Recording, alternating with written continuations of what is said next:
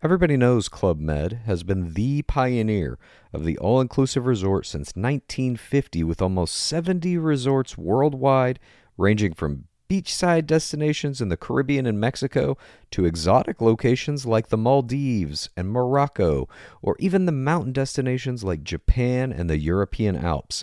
Dine on delicious gourmet cuisine, enjoy more than 20 activities, and make memories with your family. For more information, visit clubmed.us or call 1-800-CLUB-MED or your travel advisor. Tired of ads barging into your favorite news podcasts? Good news. Ad-free listening is available on Amazon Music for all the music plus top podcasts included with your Prime membership. Stay up to date on everything newsworthy by downloading the Amazon Music app for free. Or go to amazon.com/news ad free. That's amazon.com/news ad free to catch up on the latest episodes without the ads. We're almost through the second month of this year, but that doesn't mean that you should forget about those New Year's resolutions, your new goals, especially your skincare goals. Small, easy changes in your routine can have amazing results. And your secret weapon should be Dime Beauty. I've been using this stuff. Look at me. Look at my face, Pace Case. You're glowing. How young do I look? Tell me. Tell me the number. That's a Pace Case glow. You look like a little baby. Thank you. That's the look I'm going for. And I put the stuff on at night, Dime's eye cream, and then they have a dewy day cream that I also use. And this is the result. I've literally never used a moisturizer before. Mm-hmm. I've always had oily skin, but now it's getting to that time. And I made one of my New Year's resolutions to be to do my skincare routine. And I'm using the Dewy Day Cream in the morning. I keep it on the left. Using the Restorative Night Cream, I keep it on the right. It's bim, bam, boom. I know which one to use. And now my face is moisturized all the time. And it's so nice. You look like a baby as well. Thank you. I was waiting for it. A little slow. But this takes the guesswork out of the routine. So this is part of the work system, the 2 moisturizers. There's also a sold out retinol alternative, the TBT cream. I can't wait to try that one as well. Dime has over 2 million happy customers, and their product reviews are literally all 5 stars. This year, love your skin again. Go to dimebeautyco.com now and unlock your discount. That's dimebeautyco.com. It's the Game of Roses. Welcome to the Game of Roses. This is the Game of Roses. Welcome to the Game of Roses. Tonight, there were some things that were shared with me that there might be people here treating this like a spring break. If that is the case, I don't want that. I want to make it very clear. My purpose is solely for me finding my person. You all hopefully should be here for that as well. Welcome to Game of Roses. This is Pace Case. This is Bachelor Clues, and we are in the first week of the regular season, which means our first one-on-one, our first group dates, our first guy chats, our first after parties, or one after party and one half of a one-on-one, tattles, all kinds of fucking great shit. Some amazing plays, some terrible plays. PTCs. PTCs starting to come out. You're getting those love levels. We had 2 love level 1s tonight. We had maybe 2 perfect one-on-one performances. Well, there was only one one-on-one. Let's be very clear. Okay. I know what they said in the show. That's not a fucking one-on-one. Sure. That is a play for time winner after party. This is exactly like what PP, aka Pilot Pete, aka Popeye, did with Kelly Flanagan. Kelly Flanagan got the same thing. That was not a one-on-one. Yeah. That was a group date play for time, in my opinion. Okay. His mini one-on-one, whatever you want to call it, I felt like was performed to a high degree, and so was Aaron's. I couldn't agree with you more. These are textbook players. Nothing like nothing out of the ordinary. They're not doing any big plays this way or that way. They're just doing everything exactly right. We will get into all of that. But before we do, we got to talk a little bit about what Pace Case and I did. I don't know. One of them's a magician. I would think you would respect him more than that. But What? Who was a magician? the guy with the magical coin. Magical coin. It's a fucking Amazon prop that you can buy for $5. We'll get into it. What, are you saying magic is real? Yeah, it is. Okay. The magic I do is real. Okay, so his coin is just as much magic as your magic. I'm sorry. that coin, look, we're going to get into it. We're going to get into that coin. I got a lot to say about the fucking coin. I really thought you would identify with him for this. Okay. That's not magic. That's bullshit. We'll get into it. Before we do get into it, though, we have to mention what Pace Case and I did this past weekend. We donned our LA Icons jerseys.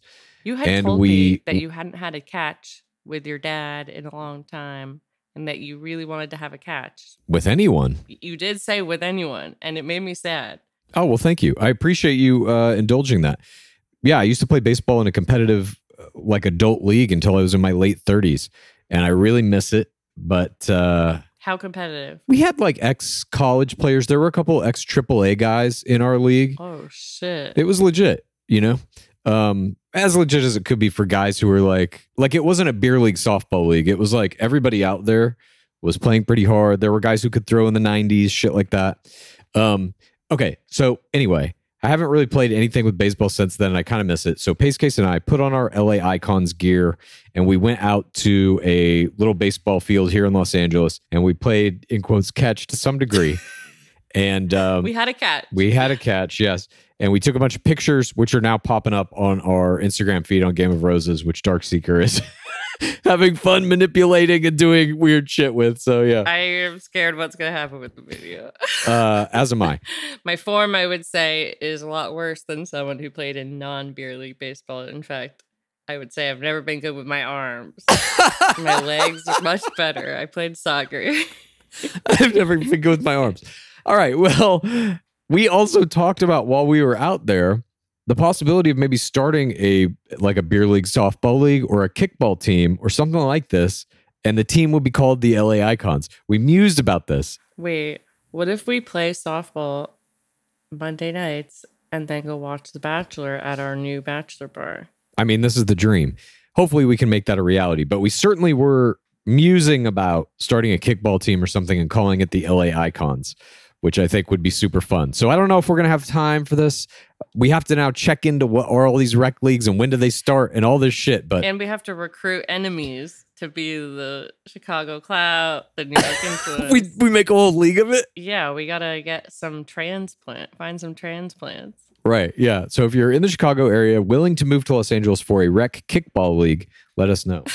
But that's what we did this weekend. We just wanted to talk about it a little bit because it was very, very fun. And we appreciate Darkseeker pumping out all those pictures that we took while we were doing our little baseball plays.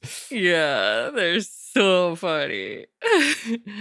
Clues does the most extraordinary faceplay in every photo that's ever been taken of him. It's just like, you feel like your soul is being stolen. I love faceplay. More than almost anything. That's a little sneak peek of my Scream coming up on Friday this week. Okay. Now let's do what we came here to do. Pace Case. Are you ready? Yeah. And now, Pace Case and Bachelor Clues proudly present analysis of play in this week of our beloved game. This is Game of Roses. This was week 1, a.k.a. the second week of the airing schedule, but the first week of that regular season. In the intro, we get tonight on The Bachelorette. And you notice when the logo comes up, there's no ring. There's no diamond ring in the O anymore. They've changed that. Because we're inside the giant ring of Charity's face. Oh, right. That's right. We're in the diamond. I forgot. We see the Hollywood sign, some forced nudity, forced violence, some kissing. Something's phenomenal. There's spring break is being discussed. 4 TWR accusations. Grenades are being thrown. Braden isn't strong enough. Someone isn't ready. We begin portion 1. One of the first shots in this B-roll is a duck in the water, swimming in a little stream under a bridge that Charity is standing on, pondering, and this duck was my...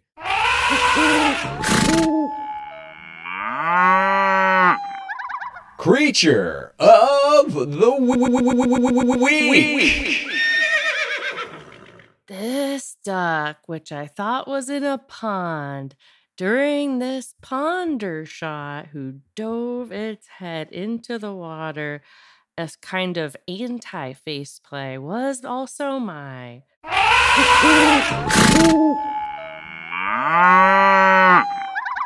Creature of the week.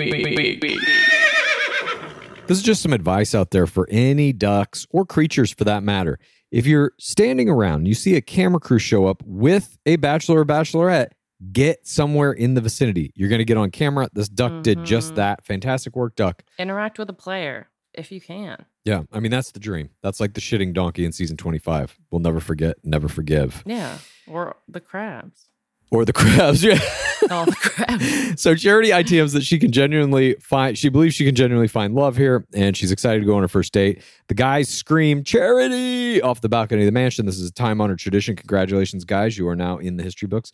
Aaron B flips his coin in the house, and ITMs never having connections starting that fast.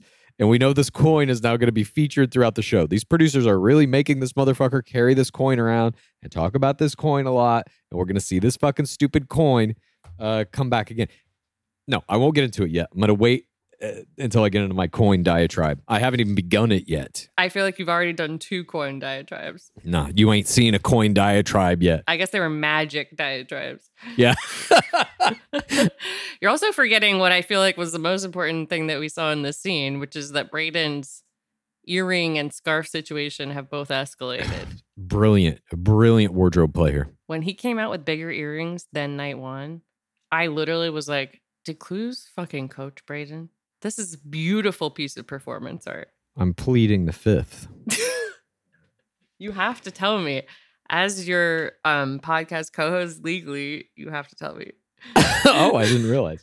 Well, Adrian then ITMs that he turtled on night 1, but he sacrificed time with his daughter to be here. And Doughton then ITMs. Loading that package deal play. Will it come out? Doughton ITMs that people are playing patty cake in the mansion until Charity is mentioned. Then it's game face. This was a fantastic ITM. Love the open gameplay speech. And then we cut to Brayden getting the toast, saying, "May the best man win." DLP then shows up to congratulate the 19 men who made it through night 1. Joey gets the first ability to speak. He says he was grateful to get time with her. Brayden then talks about how surreal it was. Dark Lord's preference. Yeah, the Dark Lord's preference here is shown. Brayden then talks about how surreal it was that he got the FIMP, and DLP then literally makes fun of the outfit, the earrings and the scarf. He said, I feel like Brayden was like, I got the FIMP. Fuck it. Yeah. It's a pretty funny joke. That's a very like loosey-goosey Dark Lord speech play. You're never going to see a Dark Lord Harrison say that. I know. I do feel like something in this season being elevated is the editing is elevated. I feel like we saw a ton more real moments, like a lot of things we've been asking for. This is a real Dark Lord moment. I mean, we're going to get to the forced nudity, forced violence group date. The editing in that, holy fucking shit. They got new editors on this show. There ain't no doubt about that. We'll get to it. So DLP says there's going to be some dates this week. How do you know? Did Brayden tell you that? DLP says the guys... Via a phone in the toilet. He found the phone that I taped inside the toilet, just under the seat. So DLP tells the guys there's going to be all these dates. You're going to have an incredibly romantic one-on-one. And if you get that one-on-one, you're a very lucky man. And there's going to be also 2 group dates. He drops off the first date card. Michael reads it. It's a one-on-one. Aaron B, let's build a love that lasts a century. You're already like, what the fuck could this possibly be? And this is where the LA Tourism Council really fucking hit him over the head with Oh, yeah. You've got to mention the Hollywood sign is 100 years old 10 times in the episode. Okay. So this Aaron B getting this date, it's worth mentioning. Charity doesn't choose the order of any of these dates, has no input in this whatsoever. This is all producer design. So they're giving Aaron B this date. And he was the Alpha Limo exit. Alpha Limo exit, but also... First limo exit, first one-on-one date. And he also said of Brayden, like, I don't like this guy. I'm going to take him out. So that rivalry between those two is being stoked here. They choose Aaron B to piss Brayden off, and it to some degree works. But Aaron B shows his coin again Literally, as the date card's being read, he's flipping this fucking coin, which we called from the very first time we saw it that it was double heads. What? Have you ever done something similar with a coin? Maybe a deck of cards in your pocket on a date? Cardistry is an art form. Flipping a coin, anyone can do. Okay, I rest my case. I'm so sorry. Did you have any cardistry in your pocket on a date? Be honest. No, I don't think I've ever taken a deck of cards. You've never done cardistry in a public place? No. Cardistry is a private pleasure. That's very hard for me to believe because you do it every time I'm on Zoom with you. It's very hard to believe you only do it in your house. Please believe it. Maybe I take it on the road. I'll never tell. He ITMs that he knows what she wants and he hasn't been able to find it in the past. Charity is worth it and he has to shake the nerves off. So then Charity shows up at the mansion. She comes in, takes Aaron B out to the driveway, shows him a classic red Mustang. Got a secret. Can you keep it? Oh, Pretty Little Liars reference. Nice. I thought you were doing a Pretty Little Liars reference. No, I mean, I guess always I am, but I'll never tell. the guys are forced out by the producers out of the mansion to watch them drive away. Charity drives, Aaron rides. Joey ITMs that it's hard to see her driving off with Aaron. Back in the house, the guys lament not being on the date with her. And Braden ITMs that he would trade 1 million Fimp roses for more time with Charity. He's going harder at this 4TRR via enthusiasm angle that got him the Fimp. We see that it's kind of got a peeping Tom element to this date with the car pulling up and all the guys come outside to look. I mean, it's not a helicopter with the ladder coming down, which is really what you want that for. But also in a season that had no grandies, like, I don't know. I mean, that in past seasons, a car like that, I mean, Becca Martinez basically drove that exact same car into the fucking mansion for her limo exit. You know, it's like, in a season that has nothing like that, maybe this is kind of the equivalent of a helicopter. Although we see that we're going to have a helicopter date later in the season anyway, so maybe not. Nonetheless, Charity and Aaron are driving down the road. She says, since we're in an old school car, do you like old school music or current pop and R&B? Aaron says he was raised in an old school family with a military dad. This motherfucker knows Charity is the exact same. He studied Charity inside out. Perfect mirror play here. And so they both agree they had the same kind of military dad who loved old school music. They drive around LA and they head up into the hills. We don't know where they're going, just winding up these roads. And Charity ITMs that Aaron made her feel like the only girl in the room. Ha ha ha. Well, technically I am. Good little joke from her. And they're giving her some personality. And these ITMs, and all throughout this season so far, they're really, I think, showing her off correctly in that way that's like, she's fun and funny. And she seems like a completely different person. Yes. I mean, this is like, I simply did not see this Charity during Zach Shawcross's season. Simply did not. There are lines that they're including in here. Like, he says, oh, I recognize this. I used to play Grand Theft Auto, race through these streets. I was like, oh my God, so did I. Same. San Andreas. And also, you don't really hear about people playing Grand Theft Auto on The Bachelor very much. Yeah. Aaron B then ITMs that it feels like they've known each other for a long time. They finally pull up to a spot right in front of the Hollywood sign. They have a little picnic. She pops some champagne. They're sitting on the blanket. And Charity then is forced by producers and by the Los Angeles Tourism Bureau to say it's the 100th anniversary of the Hollywood sign. I took you on this date because I really love the Hollywood sign and it is the 100th anniversary. So she then tells him she wanted to bring him on the date because of his mirror family situation. Parents married for a long time, just like hers. And then again, she's forced by the producers to say that this is why she wanted to bring him here to celebrate the 100-year anniversary of the Hollywood sign. Because 50 plus 50. Yeah, it somehow is like, our parents have been married for a long time and this sign's been here for a long time. It's the same. Just a big stretch here, but whatever. You got to do what you got to do. I don't know. It's still like there is a power to the Hollywood sign, and I feel like this was a great date for the LA icons. It's very iconic, and there is indeed a power to the Hollywood sign. I'll tell you about it very shortly, because what happens next is they talk about how amazing it is about their parents. Were you able to do cardistry up there? I wasn't into cardistry back. I have a Hollywood sign story, which I'm going to tell in conjunction with something that happens here very shortly in the episode. I was not into cardistry when this story happened. But they basically have this big this conversation about their parents and how they both want to mirror what their parents have. Charity wonders out loud what it might be like for their kids to be sitting there under the Hollywood sign one day. He says he hasn't felt a spark like this in a minute. That's a love level 1. They get a kiss. Charity ITMs how nice it is that Aaron has similar parental configuration as she does. They cheers. And then Charity ITMs feeling good that he's taking it seriously and is ready for this. She's hopeful. They both agree they're happy. Meanwhile, back at the house, this was one of my favorite sequences so far, maybe of any season. It opens with somebody doing a backflip into the pool. And then Aaron S. is having a forced guy chat with Adrian. And he says out loud that he can sift through the entire crowd and tell you who's here for the right reasons and who's here for the wrong reasons. And he's stoked that Aaron B got the one-on-one because he's obviously 4TRR and it would kill him if a 4DWR player got the one-on-one. And then we see another player do another backflip into the pool, essentially being made now to seem like a backflip is for the wrong reasons. Backflips are 4TWR. Yeah. If you can do a backflip, 4TWR. It's insane.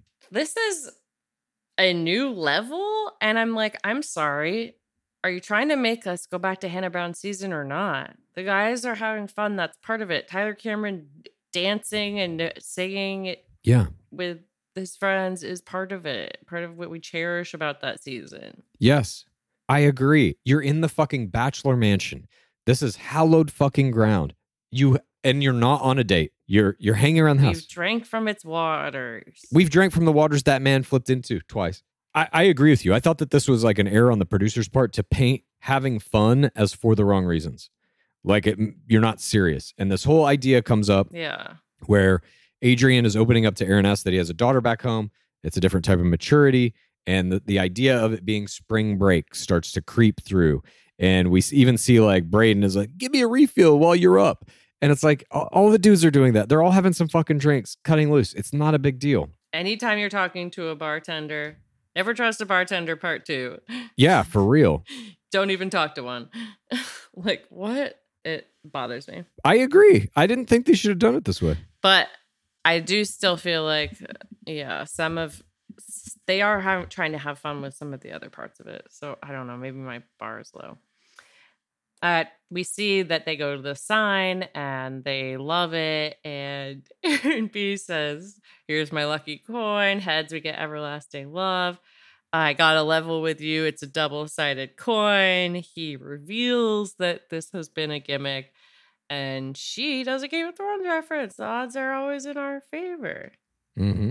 Love this. Odds are always in your favor is Hunger Games. He says the spark is there. Love level 1. Hunger Games, rather. I have a couple things here. Big franchise. Similar franchises, for sure. This double-headed coin was a risky fucking play, and I actually thought that it was a very good play that he revealed it to her. Because if another guy reveals that to her, that's a 4TWR attack. And I think he could have been knocked out of the game on night 1 had another guy been like, that coin that he used to get a kiss from you? I found his coin. I'm sorry. You think Charity was tricked by the coin? Yeah, I don't think she knew it was double-headed. Now, what I will also say here is my personal story with the Hollywood sign. When I was in college, a very young man indeed, some friends at a party, we were, not sober, said, I know how to get to the Hollywood sign. Do you guys want to go to the Hollywood sign? We're all like, yes, of course. So we all pile into this guy's car. We drive up these same winding roads. We didn't have keys like the Bachelor producers do to all the fences that separate you from the Hollywood sign. Mm-hmm. So we had to climb over chain link fences that had razor wire on them. We all incurred injuries, but it was worth it because we eventually came to stand right where Charity and Aaron were standing, and I placed my hand on the H. And indeed, the sign does have power. I don't know what is going on with it, but when I touched it, it is like vibrating. There's energy going through it, like electricity or something. Wait. What do you mean there's electricity in it? There are like cables and shit. I don't know why it has it going through it, but it's like, it's humming. When you touch it, it's like, zzz, it's like vibrating. Weird. Aliens. Yeah, I don't know exactly. But yeah, I've touched the Hollywood sign through great personal costs. I can't believe you climbed over razor wires. Yeah, I know. This dude knew that the razor wire was there. I guess like he did this all the time. So he had like some blankets that we would throw over the razor wire and climb this chain link fence. It was crazy, but we did it. And I'll never forget it. Your forearms have been through a lot. Indeed. With Mr. Skabulian scratching you. Is what I meant. Yeah. All right. Let's move on to portion 3. Night falls in Los Angeles. We get the night portion of this one-on-one. She takes him to the Los Angeles Theater downtown. It's an old movie palace. I love these old fucking theaters. They're all over LA. Highly recommend visiting them if you can.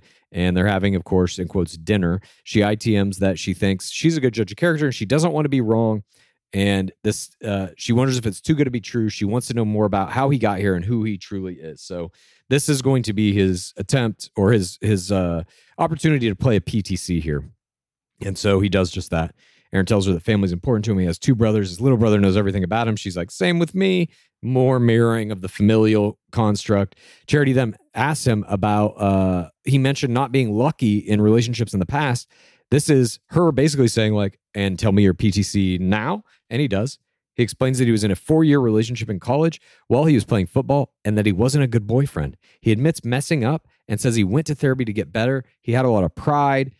He's had some partners, and then there's kind of a double PTC in here. That one is kind of like I was a shitty person, but have changed PTC. And then it's he's had some other partners flirting with other guys while he was trying to be better emotional person for them. This I put down as a other partners flirting PTC. Is that a PTC? I didn't count it. I just said the therapy one. Okay. Yeah, but I thought that was a great PTC to admit that like I used to be kind of a shitty person. Oh. Now I'm better. This was textbook. Yeah, it was great. And like what it taught you and just like also just, you know, what Charity says, there is a stereotype where not a lot of men go to therapy, especially black men, etc. And like this, honestly, this would have been my play of the game had something else not happened. I agree with ye. Something else happened that I was like, oh my God. Okay. Anyway, fantastically played here. And he says being this open and honest is this early in a relationship is new to him, but he can see something with her. She commends him for going to therapy, for being vulnerable. Charity ITM is being surprised by the therapy announcement and says nothing is more attractive than a person willing to put in the work to be a better partner for their partner. She tells him that she relates to him so much because she had to find the definition of self-love, and that's why she's so adamant about what she wants now. And then Aaron asks her how she bounced back after Zach. So he takes a look back to her rookie season, which I love. And I got to say, this whole season so far, there's only 2 episodes I know, but they are doing a very good job of placing this season in the context of the history of our beloved game.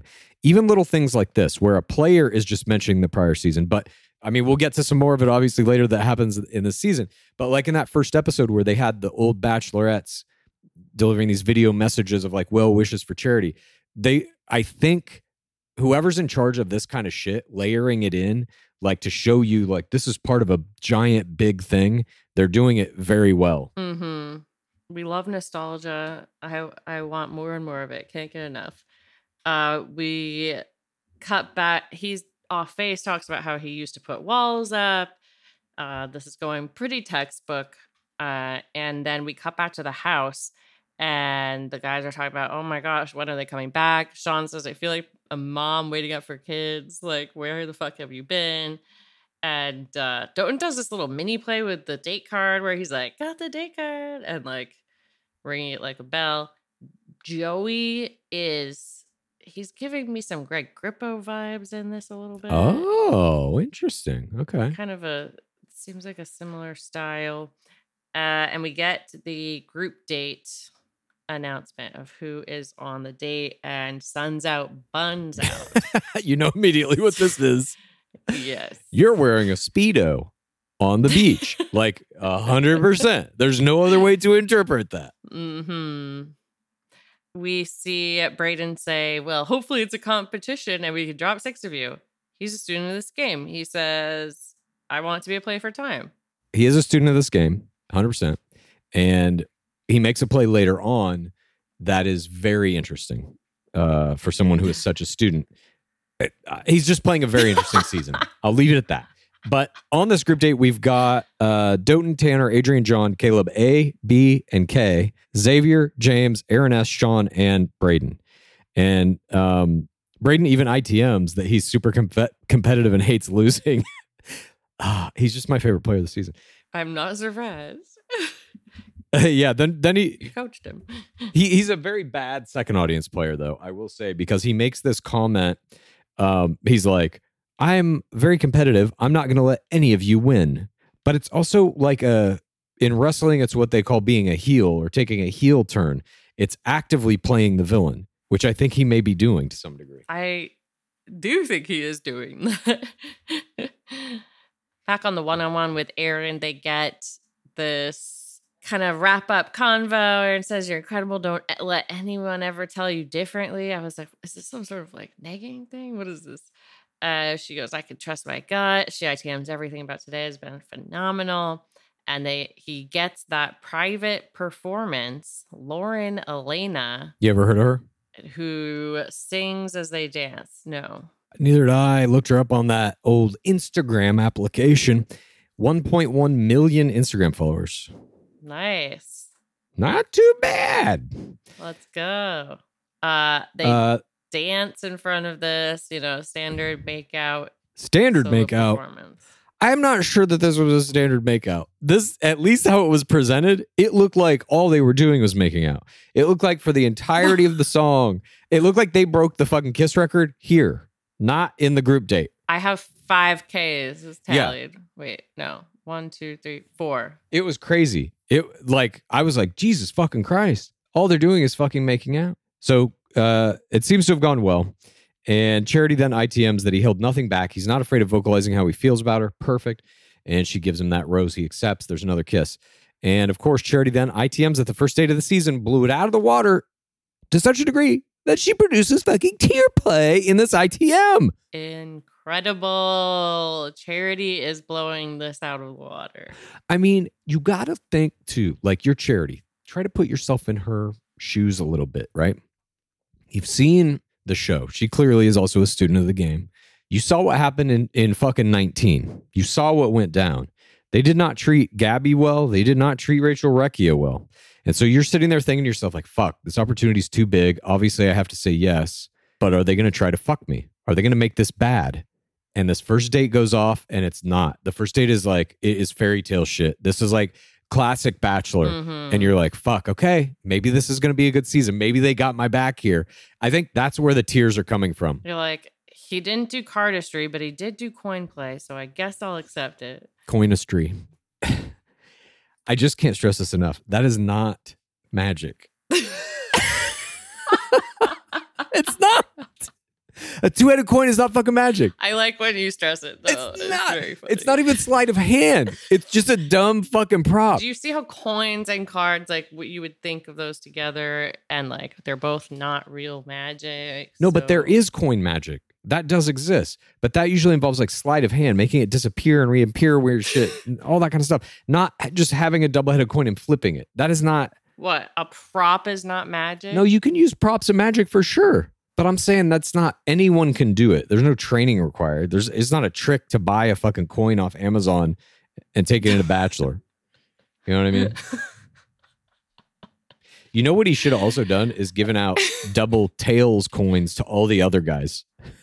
If he even brought it, Yeah, exactly. It also has producer written all over it. Well, certainly the amount that they had him using it in this episode, he had it in every scene he was in. He had the fucking coin, visible, flipping it, fucking with it. It's a big part of his branding. He's got to sell some coin merch. Coin man. Coin man. My name's Aaron. I'm the coin man. And then we get, before the next portion, we get a casting card and it says, do you want to flip a coin on a chance at love? Come on. Let the coin die. Let the coin die. If he is one of the finalists, he better have that fucking coin. He is one of the finalists. Yeah. Is he really? You know? You know he's going to make that coin into a ring. I mean, I'm just guessing. Oh my God. He was first out of the limo. He's getting first one-on-one. It feels like they want him to be up there for ring winner. I want him. Have you seen that sketch, the Tim Robinson Bachelor sketch, where he plays the guy that just wants to go to the Bachelor mansion to go on the zip line? Yeah. I want Aaron to do something like this. It was so fucking funny. And it's like, I watched it so many times. God, I'm just watching that and I'm like, Saturday Night Live, look at this shit. That's a fucking funny Bachelor sketch. That's a fucking hilarious Bachelor sketch. If you haven't seen it, check out Tim Robinson. What, Coin Man? No, the Tim Robinson thing. Oh, yeah. Saturday Night Live's always trying to do Bachelor sketches and they like fall flat. That Tim Robinson one is fucking hilarious. God damn it, it's funny. check it out if you haven't seen it. But that and Burning Love are my only good Bachelor parodies. Yeah, Burning Love was good too. I would love to see Aaron take this coin with him everywhere, and anytime she asks him anything, he flips the coin joke style. You know what I mean? It escalates to the point of the zip line, you mean? Yeah. She's like, are you having fun on your second one-on-one? And he's like, well, let me see. Flips it. Heads, I guess I am. Literally any question she has. That is a Tim Robbins. All right, let's move on here. Portion 4. Daytime. We get this. So this one-on-one went off without a hitch. It was perfectly played. There literally no errors, nothing even approaching an error. It was a perfect fucking performance. Yeah. Just perfect. It was literally perfect. That said, you know how I like my play styles. Chaotic.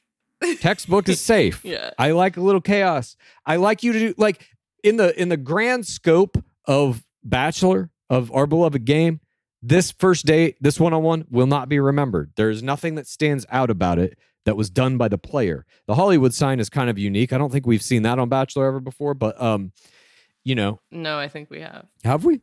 They touched the Hollywood sign? Yeah, I think so. I remember they do LA Landmark ones. I remember there was a group date on top of the Roosevelt. I feel like they've done so many of the LA landmarks at this point. I am like 95% sure they've probably done a Hollywood sign date. Yeah, I don't know. We'll have to go back and check the archives. But speaking of Hollywood landmarks or LA landmarks, portion 4 begins Venice Beach B-roll. You see all the people down on Venice Beach. And then Charity walks the sands. The guys all jug up to her. Braden gets first hug. The mise en scène of the sand where they just have all of the chairs facing away from the ocean for this date. It made me laugh. Don't look at the ocean. Look here into the cameras. Charity tells the guys the beach is one of her favorite places, so they're going to unwind with some beach games. They all built some sandcastles. They're playing football. Everything's going great. And Adrian says the group date's going to be great. And later will be some great time for one-on-one time. And then DOP shows up with an air horn. I loved this. It was so fucking like, whoa.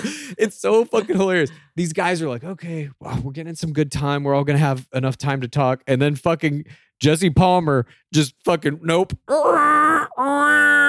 And John even ITM's DLP showing up is never a good sign. And then he tells the guys they're going to do, he's going to introduce some friendly competition, head-to-head competition in dodgeball, but there's more. The 4th annual Bachelorette Dodge Bowl will be a play for time. The winning time gets to go to the after party. Losers have to have their sad ride back to the mansion. And DOP then presents them with their uniforms. Speedos, of course. We've seen this in the promo. Forced nudity. And sports cups are mandatory, they say. So we take it even further. It wasn't enough that you're going to see these men with their... That's for chastity. Their genitalia basically exposed to us.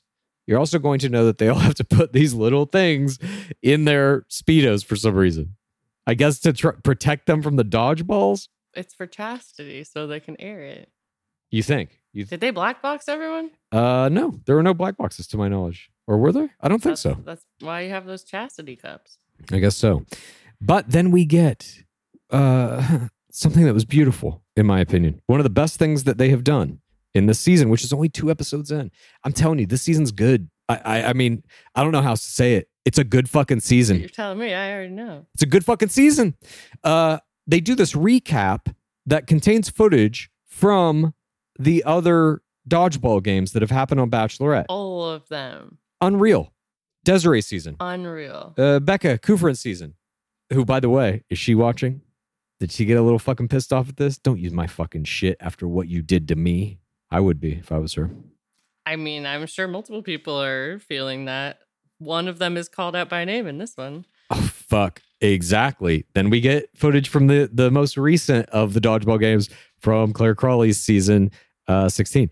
And we see in it that Claire wanted them to strip, and then they bring back the Yosef Abarodi objection. I have a daughter. I don't want her seeing me at home. Mm-hmm. My mind is getting melted at this point. My mind exploded. I couldn't believe it. They include that line, and then they have Aaron S. ITM. I can't believe we're doing this when Yosef has a daughter at home. And this was my wowie moment of the week.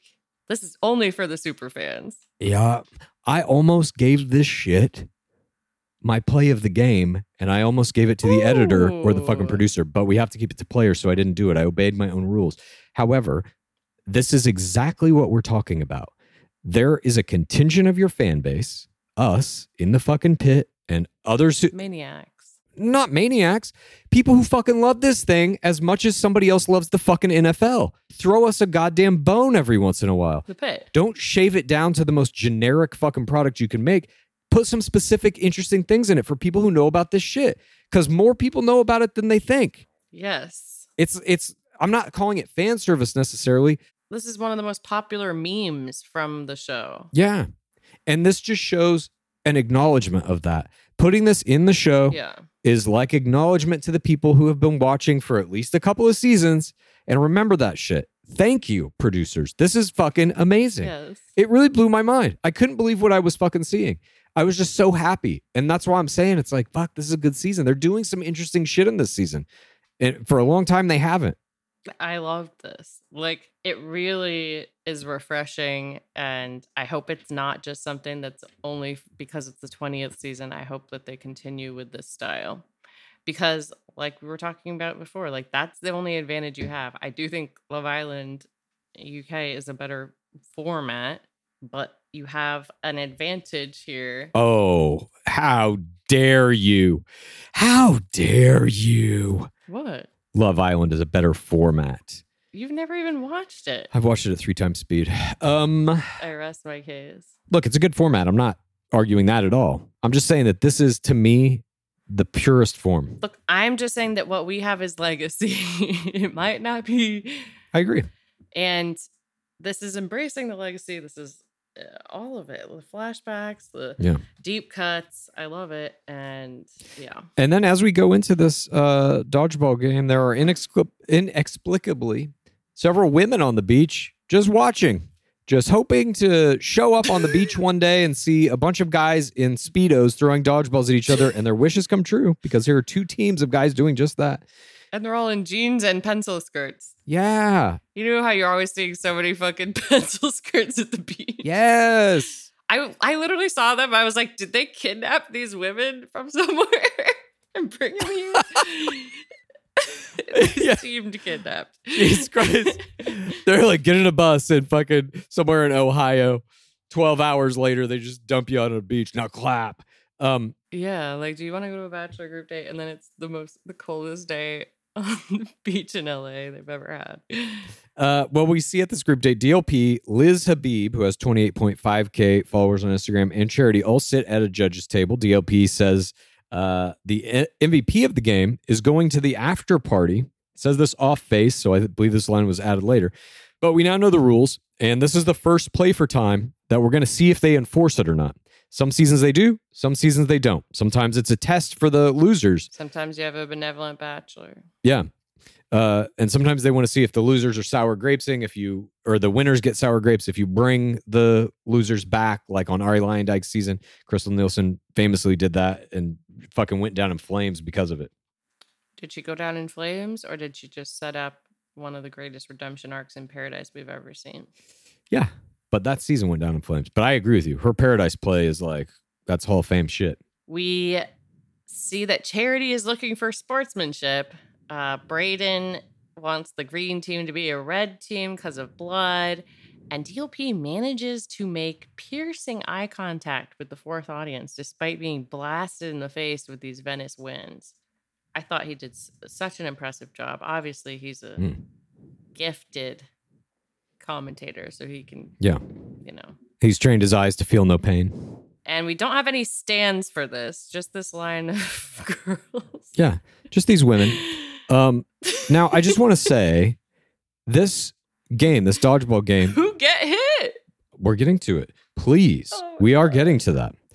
But I just want to say that the game, I felt, was shot so well. I understood contextually where they all were in relation to each other, kind of who was ahead in the games. Some of the shots they had were very fucking dynamic. They've got, I don't know who's directing this season. Maybe they brought in somebody special for this game. This shit's elevated. This isn't how they usually shoot shit like this. Remember when it was, God, what season was this? it was Matt James, I think, when all the women had to put on wedding dresses and run around in the forest and throw paint at each other. Oh, yeah. And Franco Lacosta was there taking action shots out of the trees. Yeah. That was confusing as fuck. I had no idea what was going on because the direction was not like this. Look, I will tell you that I did not know what was going on in the game, but that didn't really matter to me. Yeah. I was investigating some other questions, like how everyone was so smooth. There was no chest hair or anything. And then, I mean, that was revealed in the tag. Yeah. But I had that mystery this whole time. Interesting. We see that Xavier basically dominates the first game. He's like a one-man team.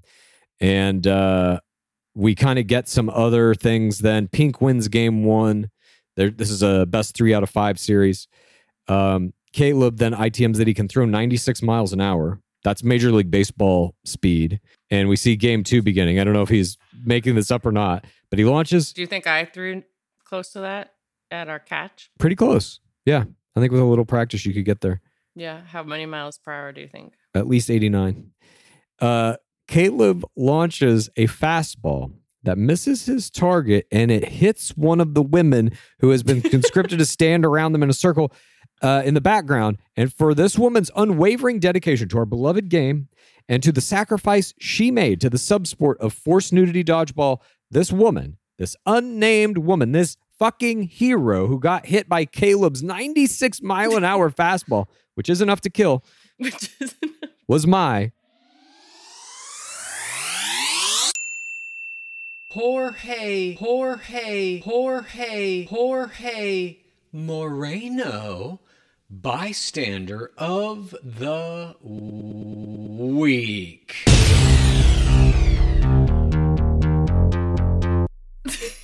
I love this. I love this bystander. They would have been my bystander if something else didn't happen. I hope that they're okay. I wish they had played an IFI, gone down, touched sand. It also was a blessed throw because Caleb has a Bible verse written on his chest, 3:16. That could also be a reference to pro wrestling, though, since he is a pro wrestler. Stephen Stone Cold Austin. You may know him as the Rattlesnake, Texas Rattlesnake, or Stone Cold, or Steve Austin, or Steve Stone Cold Austin. Very famous wrestler from the Attitude Era. And he cut a promo once where he was talking. I forget who he was talking about, but somebody had made a Bible verse in their prior promo. And he goes, well, I don't know about that, but Austin 3:16 says, I'm going to whoop your ass. So that 3:16 might be a reference to Stone Cold. I don't know. Wow. A tattoo mystery. Just, yeah, this is Minutia Alarm. And now I'm going to have to call a pre-Minutia Alarm, but I don't care. I'm blowing through it. There was another person with a cross. I noticed this too. Tattoo. There was a cross reveal. Oh, John. I was like, this is who's going to be the most Christian on their chest. I'm saying, reveals. I don't know if that 3:16 is Christian. It might be pro wrestling. But immediately after this woman, my Jorge Moreno, gets hit by the ball, we get a shot of, these are just my runners up for faceplay, but Jesus Christ, we get a shot of a group of 3 women reacting to this other woman getting hit with the ball. These 3 women put on a fucking masterclass in team faceplay. One woman is wearing sunglasses, puts her hands covering her mouth. Her eyebrows are raised to the fucking heavens, full arch. She doesn't even need eye play to deliver magnificent face play.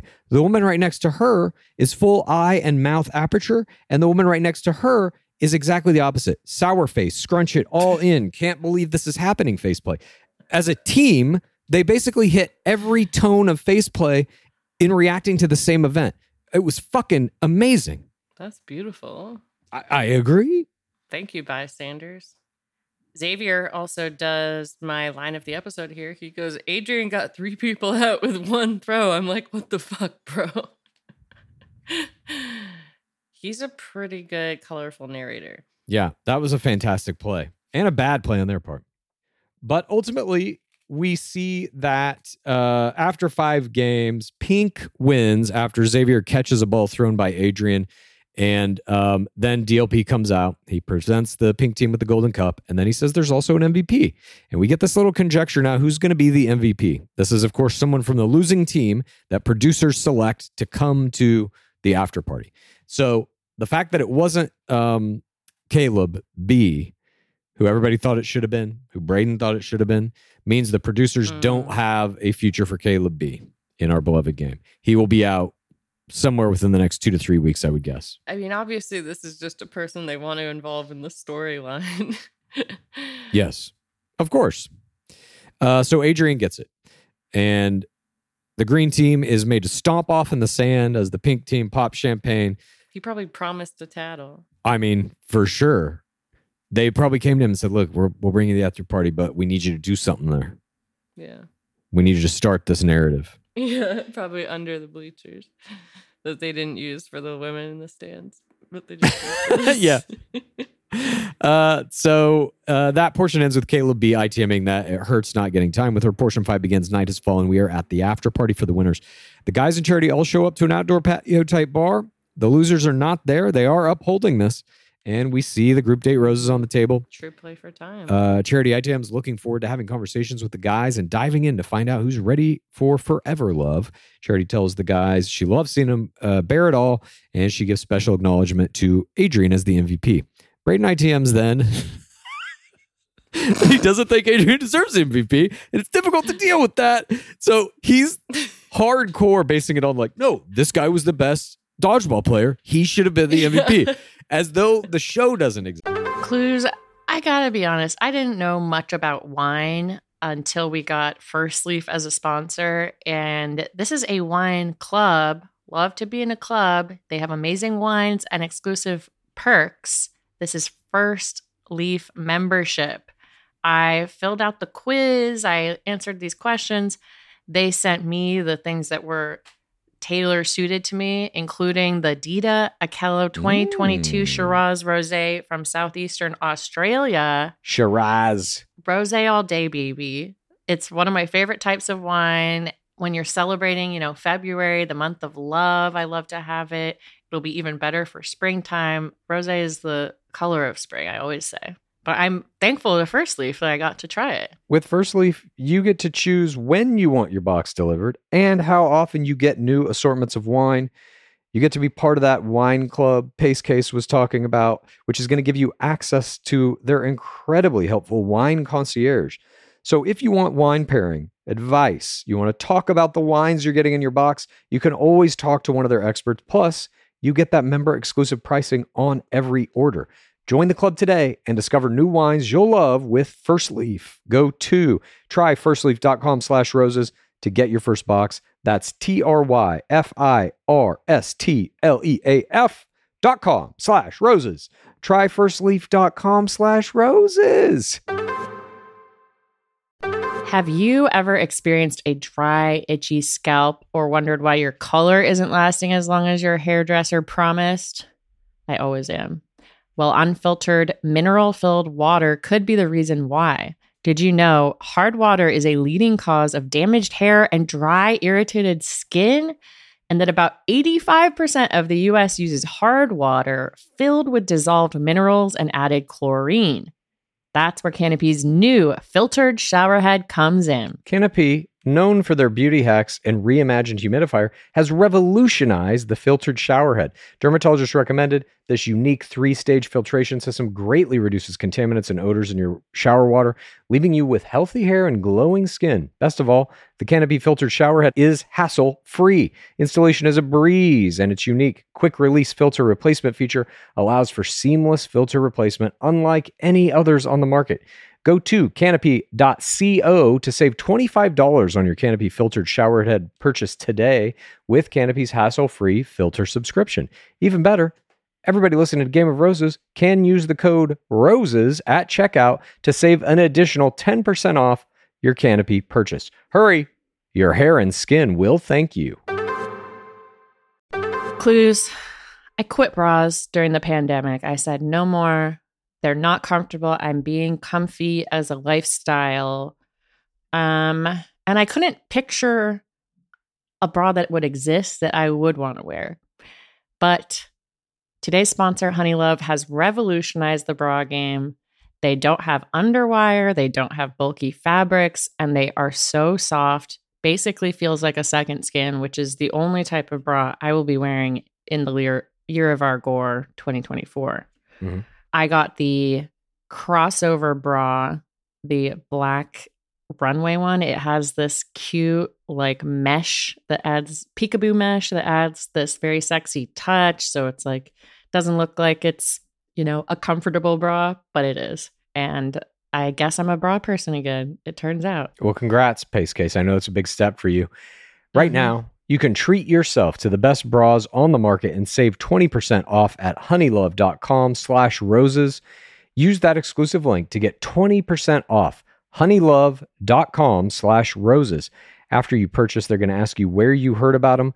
Please support Game of Roses and tell them we sent you. Treat yourself to Honey Love because you deserve it. This. As though he's not on a fucking TV show. It's so crazy to me. It's such a so wild type of play. Yeah. Look, I love it. I fucking love it. I say what you will about his gameplay. It's fucking erratic. He's my favorite player. Oh, he's all we're watching. Yeah, he is he's a the whole wild show at card, this point. And like, we don't even see other people on the date. We see him get one-on-one time that he's super excited, but he got in his head. And she goes, I felt it. He makes her reassure him. She's like, we're both goofy. And he says, I'm crushing on you. Love level 1. And he looks up and I'm just like, he has escalated these earrings. It's hard for me to imagine that you didn't coach him. I'm like, they're going to get bigger. Imagination's a powerful thing. It's just going to be 2 chairs at the end. We don't know. Braden then ITMs crushing, and he says that this is like Avatar when they connect their braids and they say, I see you. Have you seen Avatar? Yes. Of course I've seen Avatar. This shit fucking made me laugh. Then, right after that, completely off face, we hear a line that is frankenbitten to shit. He goes, and now I'm very sure I'm her number 1 pick. They cannibalized this thing from 100 different clips. We're going to play it for you now so you can hear what I'm talking about. And now I'm very sure I'm her number 1 pick. Can you fucking believe that shit? This is one of the worst Frankenbites I've ever heard in my life. There were some really bad Frankenbites this episode. They were really easy to spot. But more importantly, behind Braden during this ITM was my ladder of the week. Ooh. Did you see it? No. Open your eyes, Clues. Open your eyes. Okay, I'll look next time. We get one-on-one time with John. He says that he played pro basketball for a year. And she was like, yeah, you were diving. And she's like, I cheerleaded competitively. He kringle something here? What is he kringling? Did he? I missed this. I thought he did. And he says, I want to make sure I get a kiss. 1 kiss. They don't really focus on this conversation. No, but they need, and this is, to me, this whole date for him was big time evidence he's your next bachelor. There ain't no story here. I don't know what's happening. They're just forcing him in the show with a fucking crowbar. They're just making sure to get him in every episode. Yeah. Not only get him in every episode, he wins the fucking group date rose. Oh, yeah. For what? We see Braden engaging in guy chat with the other players, and he says that he wanted the first one-on-one. The other players are like, you think it's realistic to get the FIMP and the first date? Is it? Has that ever happened? I want to say it has in Bachelor. I remember it happening once or twice in Bachelor, I think. But I don't know about Bachelorette. I don't know. Like, if you win the FIMP, you get the first date. I feel like they did that mechanic at some point. I can't remember.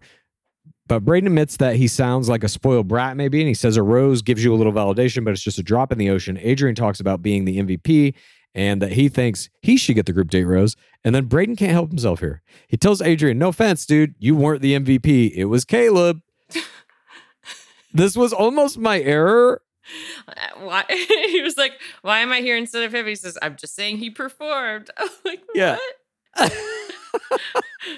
And then they get into this weird argument about like, it is like a Tim Robinson like sketch again. It totally is. I mean, I'm loving it. The comedy of this is fucking great. But Adrian's trying to justify it like my entire team. He brings up evidence. He says, my team was calling me MVP. My whole team will back me on this one. Nickname defense. Yeah, it's fucking great. Then Braden fucking is like, will not lose this little fucking battle that's going on. He's like, oh yeah, it's like when a guy in the NBA who fucking plays on the bench gets a championship ring when the team wins. It's traded mid-season. Oh, fuck, it's so good. Adrian ITMs, he's a child. Seems like he's here for spring break. You can tell who's for TRR or not. My daughter has made me super soft, so he's loading this tattle. Yeah. The reason I believe he's at this after party, we get the one-on-one with Adrian, and he says, I came here for you, not to kick it with guys. I sacrificed. I have a daughter. That's my everything. It's really hard for me to leave. So he's like turning his package deal into like it's a sabbatical crossover. Sabbatical. That's what it is. Yeah. And I'm like, we're not seeing very well-constructed package deal plays this season. It's a waste of a tool, I think. No, I agree. They're just very haphazardly exposed. Using it into a tattle, like... Well, it just makes it seem like these guys... Usually the package deal is used like with weight. It's used to make a player more serious, like that they're elevated above other players who like aren't ready for this. This, they're just kind of thrown away. They're not really used as like a piece of the person's identity other than them saying like, I'm away from my daughter. Share a photo or tell a story about the kid. And I think they're doing that on purpose because I think both of the package deal players don't go far. Well, we'll find out about one of them tonight. We see she respects him coming and diving in with that as opposed to spending some time not tattling. But he basically says, I'm thinking about not spending time with her while these guys are playing games. It's spring break. They're flipping in the pool. It's not a vacation for me. Flipping in the pool. You got to enter the pool seriously. You got to just like slowly go in and let it envelop your body. Really think about each step you're taking into the pool as you descend. Like, I hope Charity's doing well right now. I wrote down this note. I was like, can we refer to a 4TWR play as a backflip? Can that be a colloquialism for it? I feel like you can call like throwing someone under the bus a backflip, maybe. Like she backflipped him. Yeah. All right. Or no, maybe a backflip could be like too young to be serious, kind of. Oh, yeah, that could work. There's a part of this that I found interesting as well when he's talking about the backflips and he's like, it's not a vacation for me. It's not spring break. She asks him if he's making a 4TWR attack here. She basically says, can you be like more specific? She's trying to get him to name names and he won't. He doesn't commit that hard to it. He's like, look, you're smart. You can figure it out. He wants to just stoke that little flame and not go so far that it's like an official tattle. I would say it's not even a generic tattle because there's no specific act being tattled on. I think it's a general tattle. And this general tattle by Adrian was my error of the game. It looks like he does this right off the bat. She's saying, thanks for getting right to it. You need to spend the time building a connection and turning the package deal into a tattle. Maybe it was cut out and we don't see how he had a real connection with her and then led to this. But I just felt like this was, it's not gonna get you into that 4TRR ring winner zone. It definitely was a 4T WR play. It was a paradise play. Yeah, I totally agree with you. This is a paradise play through and through. I thought it was a huge error as well. It was not my error of the game because I thought this wasn't so bad that he couldn't come back from it or just let it dissipate into the ether. Like he could have gotten away with this one. He does something later that he does not get away with. So Charity now comes back to the group and Adrian basically has teed up for her lay down the law moment. All bachelorettes have this. Some bachelors have it where you come in, you've been told some tattle by a player that like some guys are here for the wrong reasons or not taking it seriously or whatever. Didn't we have a spring break storyline before? I don't know. I swear I remember like a guy being called like spring break before. I don't remember. I think we have. But we've seen this type of storyline 100 million times. Yes. And modern bachelorettes all get it. And the little speeches that they give to the players saying, take this seriously or hit fucking bricks, dude. I love them. They are all different performances. They're very similar to like inauguration speeches, the first speech that a lead gives when they come in on night one after all the players have arrived. I love these speeches. And I got to say, I don't know. Charity's didn't have much to it. She thanks them all for an amazing day and says, but tonight things were shared that people might be treating this like a spring break, but she's not interested in that. Her purpose is to find her person, and everybody else should be there for that same purpose. There was like, I do remember Hannah Brown's, that she had one of the best ones ever, crying and just like, if you don't like it, you can leave right now. There was like anger in it. It was one of the best ones maybe of all time. But this one I thought was just very functional. There was no reprimand in the tone, which usually these have. Yeah, I would say I thought it was like pretty middle of the road if you're for these things. And she gives that group date rose to John. Why? Because they're pushing him for next crown. He's the bachelor. I rest my case, Your Honor. You don't think they're going to pick Brayden? Yeah, please. If you're listening, producers, whatever you've decided, maybe John is your best selection, all that, do a double bachelor season. I don't care. If there's a way to get Brayden as a bachelor, we fucking need that to happen almost immediately. No, we don't need it. We need to get to this James ITM. She had a sour taste. I don't want it to disrupt my connection because we don't see their one-on-one. And he says the idea of spring break is troubling. This is just, it's like a 4TWR false play. Like, I don't believe any of these people actually think they shouldn't be backflipping. No, of course. I mean, that's where you get to with some player pools. I feel like, especially as time has gone on, you don't get like true villains. You don't get people doing like true for the wrong reasons plays anymore. Mm-hmm. But you need that narrative. Every season has it. Somebody always gets accused of for the wrong reasons. So when you don't have any real thing to hang that accusation on, what else is it gonna be? They hang it on turn of phrase. Yeah, you were fucking swimming. I can't believe people are. Those guys are swimming. I'm thinking about a fucking relationship, okay? I'm dry as hell. Yeah. I don't have time. I don't touch those waters. Yeah. I'm journaling about charity. Yeah, I'm in my room. I'm fucking hardcore journaling. I'm meditating and I'm dreaming about charity, nothing else. All my dreams while here are of charity. I wrote here, beloved people in our game have played around like Tyler Cameron. That's true. Doing a defense here.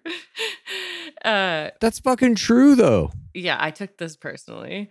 Brayden says, Charity loves me for the way I look at life. And Aaron says, it's time to get serious. She's looking for something real. If you're not, you're wasting your time. So even if you tattle, you don't reveal the tattle. Correct. And he is revealing it in steps. Horribly revealing it. Revealing it in steps. Just like, I did this shitty. He's like, I kind of agree with whoever that guy was. I mean, his whole game basically was a fucking error. But there was one point specifically that I thought was like the worst point of it.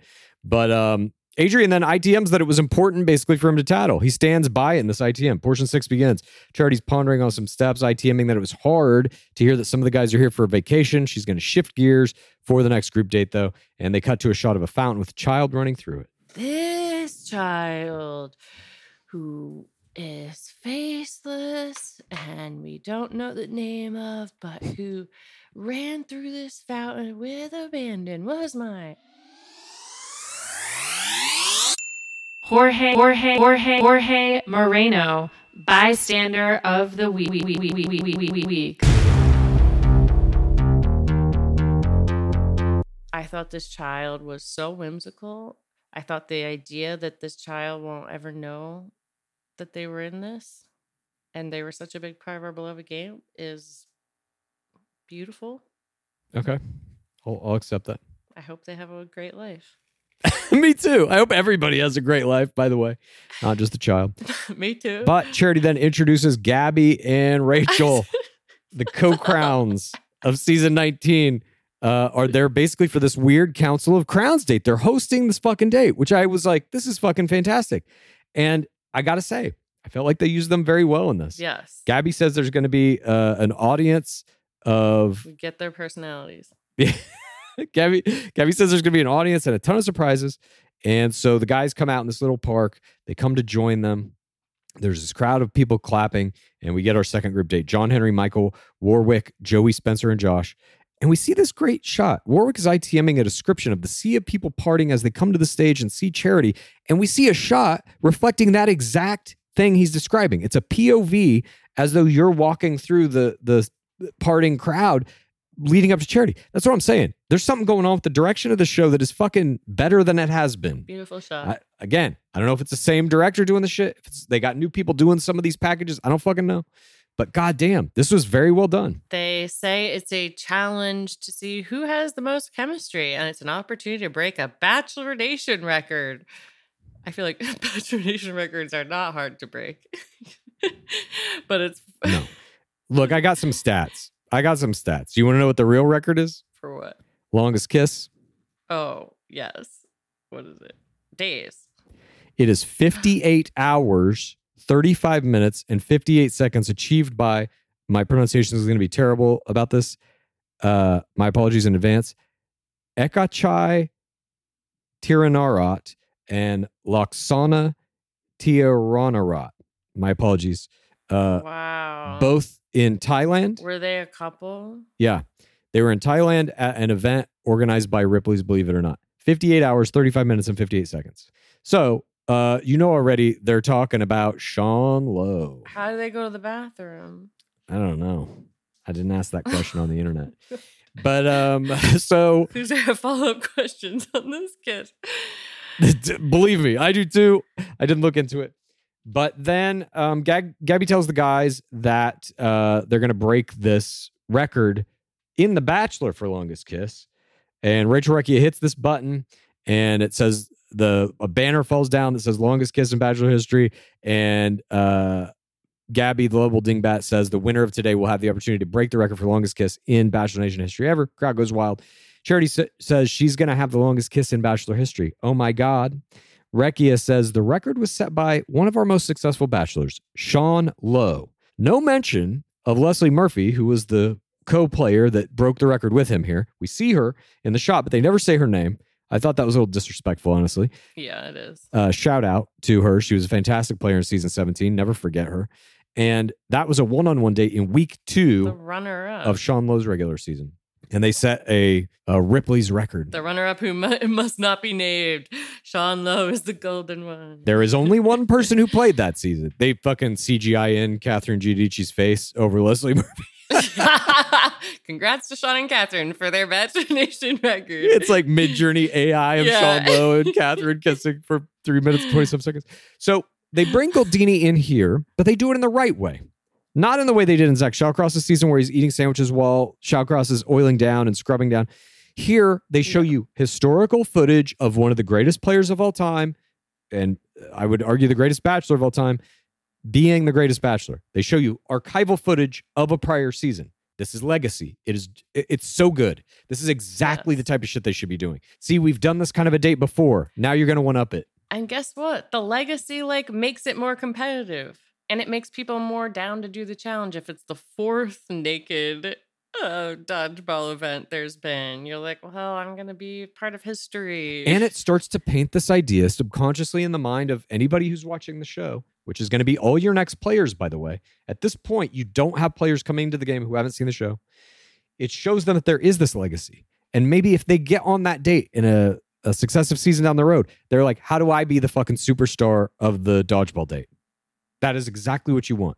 We see that they are talking about where they want to be kissed. It's like a competition to answer the same things as Charity. She likes on her head, ear, or neck.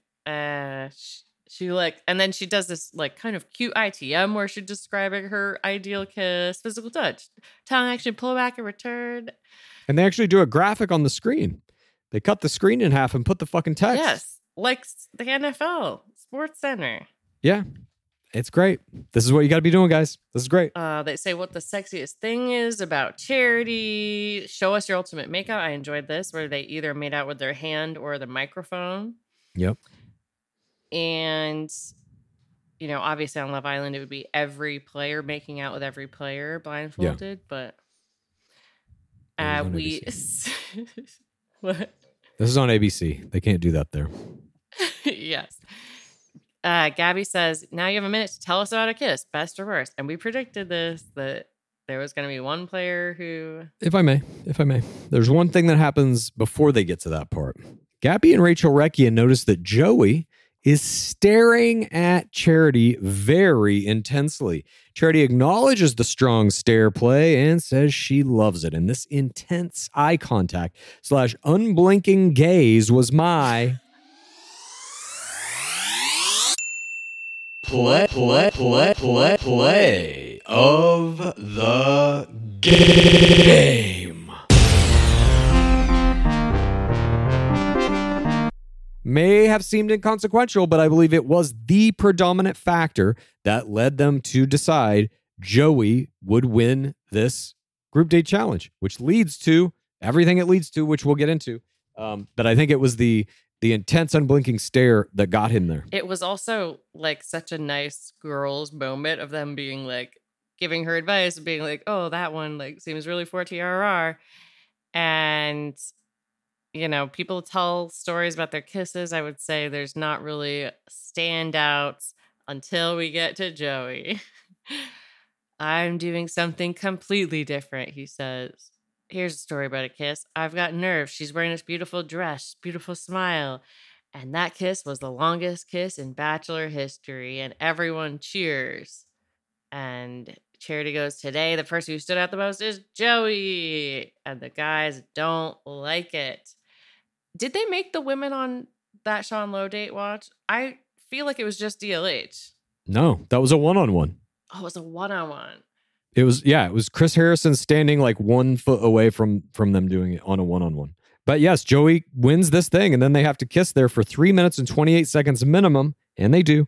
Recchia is doing color commentary, talking about waist action, hair grabbing. She's fucking hilarious in this. The guys hate watching this. We see a lot of good face play going around from all of them in reaction to this. Just like fucking expressionless stone face, full of hatred. The crowd is chanting and cheering them on, and they keep kissing even after the record's broken. 4:25 now is the new Bachelor record. I mentioned the 58 hours, 35 minutes, and 58 seconds is the actual record for longest kiss. The Crowns then say there's one more surprise. Joey gets a one-on-one date. The other guys get even more pissed. They have to march out losers, just like on the other group dates. So they're really enforcing the play for times in this game, at the very least. If not for the whole season, we don't know. Portion 7 begins, night at the mansion. The non-Joeys return. The other guys react. The non-Joeys explain what happened. It was the longest kiss in Bachelor history. And Braden's reaction to this was my... Face play of the game. When they tell him, we all sat around and watched them do the longest kiss in Bachelor history. Braden delivers full mouth, full eye aperture. He is stunned that this is happening. And the beauty of this, why I give it my face play, is because it's all fake. This doesn't astound him in any way. He is not actually having an emotional reaction to this. He's just doing faceplay to get screen time in a moment that is not about him at all. He was not on this group date, and he nonetheless takes fucking center stage in it. He takes something that happened that he's not a part of and makes himself the main fucking character in it, and it starts with this faceplay. Brilliantly done. I took a picture of a different faceplay that he made. He's such a good face player. He's a full package player. He's got all the tools. He's just got a bad second audience game, but even that, I think, he's doing it interestingly. He's doing it in a villainous way. I don't think it's gonna unfortunately give him longevity in this modern era, but I wish it would. Not in this season, but this motherfucker's going to be the king of paradise. 100%. If he gets a fully 4TWR edit and doesn't get any followers, you think he's going to be the king of paradise? Nobody gets any followers anymore in our beloved game. That doesn't matter. And yeah, because they'll redeem him. They'll give him the redemption arc. Head over to Hulu this March, where our new shows and movies will keep you streaming all month long. Catch the acclaimed movie All of Us Strangers, starring Paul Mescal and Andrew Scott. Stream the new Hulu original limited series, We Were the Lucky Ones, with Joey King and Logan Lerman. And don't forget about Grey's Anatomy. Every Grey's episode ever is now streaming on Hulu. So, what are you waiting for? Go stream something new on Hulu. Everybody knows Club Med has been the pioneer of the all-inclusive resort since 1950, with almost 70 resorts worldwide, ranging from beachside destinations in the Caribbean and Mexico to exotic locations like the Maldives and Morocco, or even the mountain destinations like Japan and the European Alps. Dine on delicious gourmet cuisine, enjoy more than 20 activities, and make memories with your family. For more information, visit clubmed.us or call 1-800-CLUB-MED or your travel advisor. Tired of ads barging into your favorite news podcasts? Good news. Ad-free listening is available on Amazon Music for all the music plus top podcasts included with your Prime membership. Stay up to date on everything newsworthy by downloading the Amazon Music app for free or go to amazon.com/news ad free. That's amazon.com/news ad free to catch up on the latest episodes without the ads.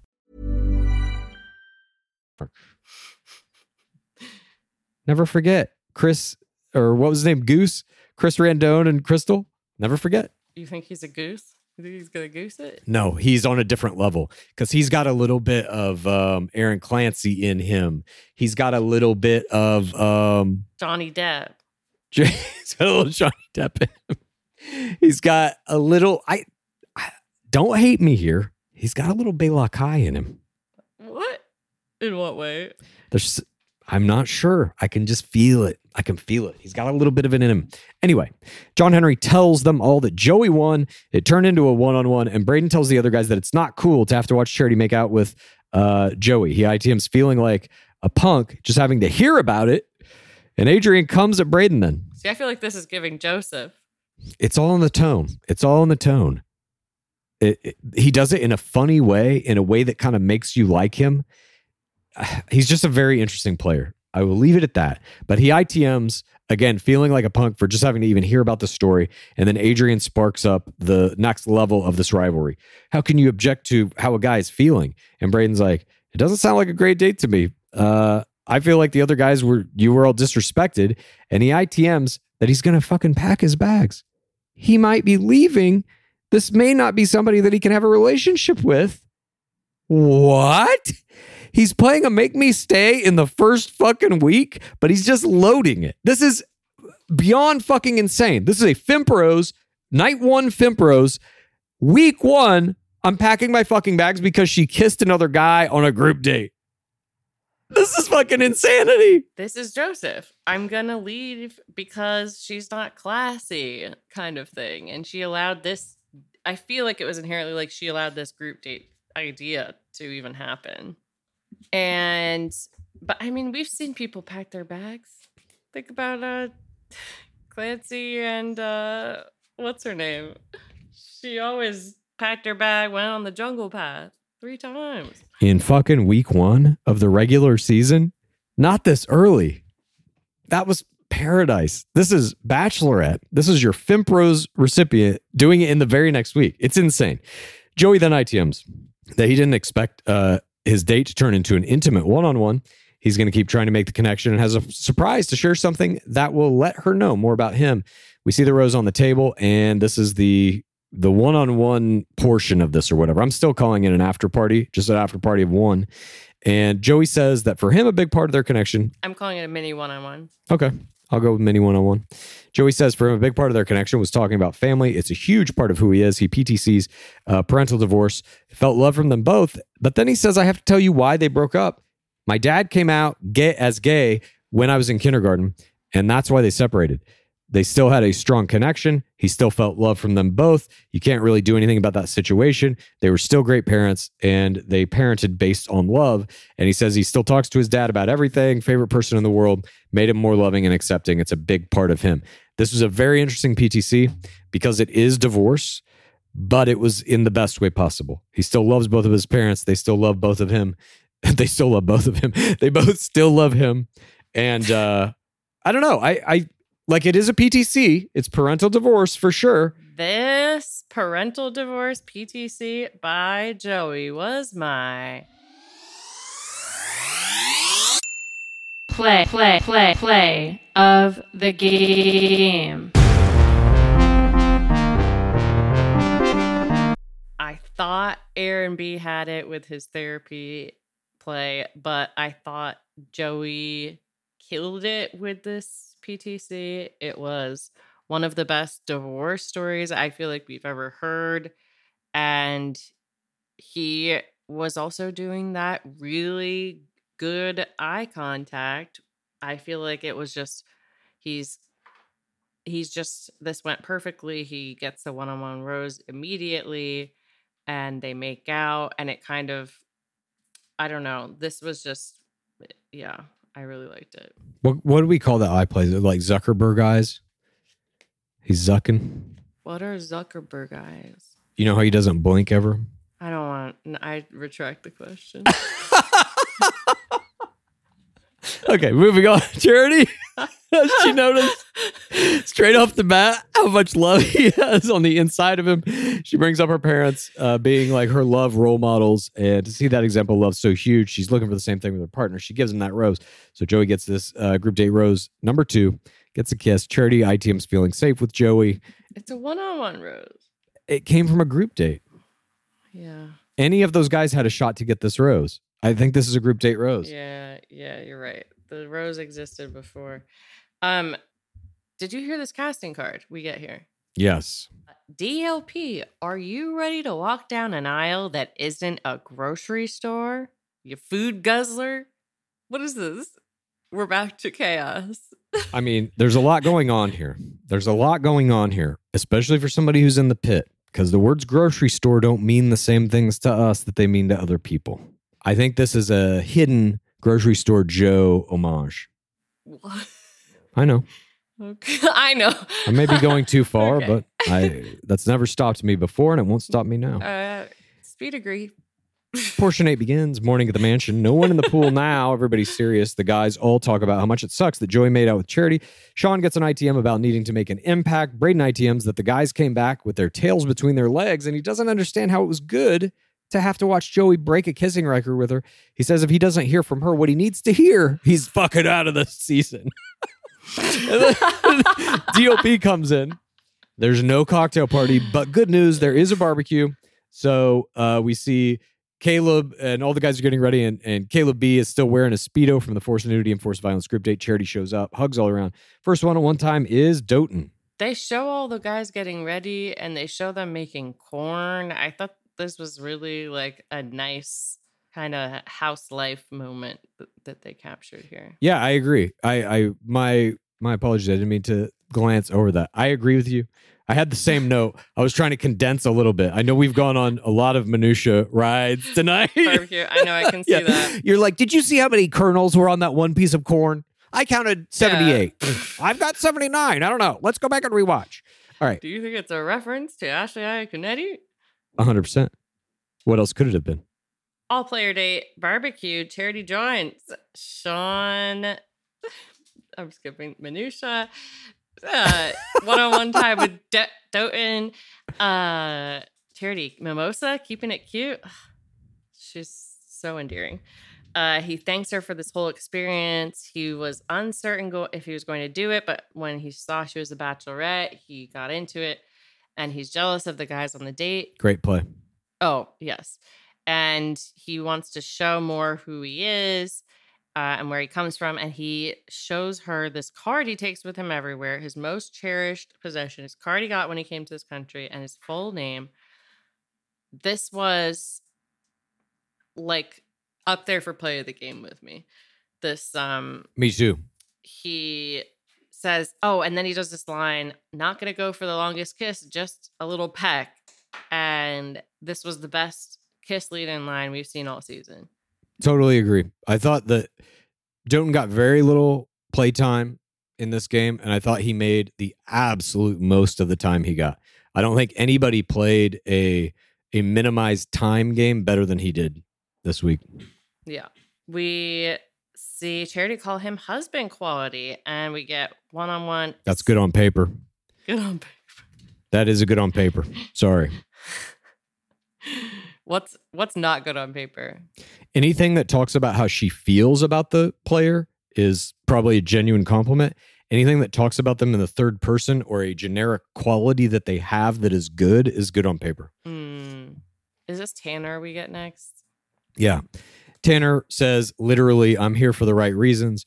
Sean has a little mini date with some putt-putt golf. Braden is in a guy chat with Spencer and Caleb B, and he says the pursuit of love is selfish. Just such weird 14WR villain play. I fucking love it. And they're like, what? Like, they can't even believe what he's fucking saying. It's crazy what he's fucking saying. It's like, dude, you're on the fucking Bachelorette. Do you know what this is? But the answer is yes, he does. And he's doing some very interesting play within the context of that. Braden then... So funny. His ears have now escalated to feathers, and he says, everyone needs to be selfish, though. And he ITMs, when people meet me, they think I'm weird with the clothes, but they don't think I have emotional depth. I wrote here, he is Yosef. If I don't hear what I want, I'm going to get up and go home. He is judging the date category and therefore the process. I feel like it's going to be hard to redeem. Paradise is something different. Look, I know Paradise has taken a turn in the past couple of seasons, but the magic of Paradise is that anything can happen. You can take a massive fucking villain and send them there. You can take a night fucking one guy and send him to Paradise, and he can become the face of your franchise. You think you can become a grocery still today? In these days? Yeah, 100%. A grocery can happen. Yeah, I think so. If a grocery happened once, it can happen twice. Portion 9 begins. I feel like those were very specific circumstances. A lot of people watching, a lot of people hashtag save grocery. Yeah, you're right. He didn't have a villain edit, really. But I'm just saying, anything could happen. Braden could rise in this franchise to become the king of Paradise. You think he can do, after this show, 2 tours of Paradise back to back? I think he can. Yes. I think he has to solidify a rivalry, a better rivalry. And maybe that's what I was saying about Bela Kai. The Bela Kai that I feel in Braden is Bela Kai, although he was a runner-up, like he was a much higher level player in the main season, his real, I think, launch into like superstardom didn't happen until Paradise. What he did in Paradise was revolutionary. I feel like it was the finale of Becca's season, his heartbreak at it. But his big numbers on Instagram didn't come until after all the controversies and him putting out the text messages and all that shit. Anyway. So you're saying it's like a messy play style. Kind of a messy play style, but like that you can reshape who you are basically in Paradise. He went from being a victim to in Paradise being like a villain to some degree, like a fuckboy type villain to complete redemption. Well, good luck to you, Braden. Indeed. And speaking of Braden, he gets some one-on-one time here with Charity. Charity mentions that the group date threw her for a loop. Braden says, yeah, it did me too. And he says he had a lot of doubt about her character and felt bad for the guys about the kiss that she had with Joey. And he says he was ready to run away. So he sprinkles it in there. This is not exactly a make me stay, but it's I was thinking about leaving. She says she's glad he's bringing this up. She says it's not from a malicious place. It makes her sad that she made him feel bad. And he says he feels that they have real connections. She's special. She deserves to be cared about. He thanks her for understanding. This shit works. She ITMs him. She ITMs loving that he was vulnerable with her. And she thinks it's good that he doesn't hold back. This is fucking unreal. When he was doing this, I mean, he didn't go full like, I'm leaving unless you tell me what I want to hear. He didn't go that far with it. But he sprinkled in a make me stay. No, he loaded a full make me stay and he did a sliver of a make me stay. Yeah, but he did just enough that like no other guy is making that play at this point. No other guy is being like, I might walk. He's like, we've already been on an emotional journey together. Don't you love me? Exactly. He's doing very interesting play, in my humble opinion. But it works here. Then we see one-on-one time with Adrian. He brings up the spring break thing again. He says he didn't mean to make it so heavy on her. He apologizes for the tattle. And she says that she wants him to be honest about his perspective. She says he's the only one who's honest about what is going on in the house. And she asks him what's immature to him or what has he seen? You're my little spy. So in the prior title, he just generalized it. I'm not going to name names. Here, she's basically saying name names, motherfucker. Mm-hmm. And he says, well, there's a little bit of a lack of emotional intelligence, but the group date's over and everybody's talking about the kiss. And Braden invalidated Josh's feelings. This is now a direct tattle on Braden by name. And this named tattle was my error of the game. We see what happens to him. He sticks around. Obviously, the producers keep him around. They're building a rivalry with him and Braden. It's probably going to wind up in a 2-on-1 at some point. This is just a mistake. As soon as you do this, you are not in contention for the final players at this point. You're not getting a hometown. You're not making it to the playoffs. Yeah. You've shot yourself in the foot. It's hard to see. It's hard to see a play like that because I also just imagine like that he maybe didn't have a say in it. Like the MVP thing. I'm just like, yeah, look. I just wonder why people would do it unless you really know nothing about the game and you're just like, I don't know how forthright producers are with players when they make like paradise deals with them. Like, do they go to Adrian and they say like, look, dude, here's the deal.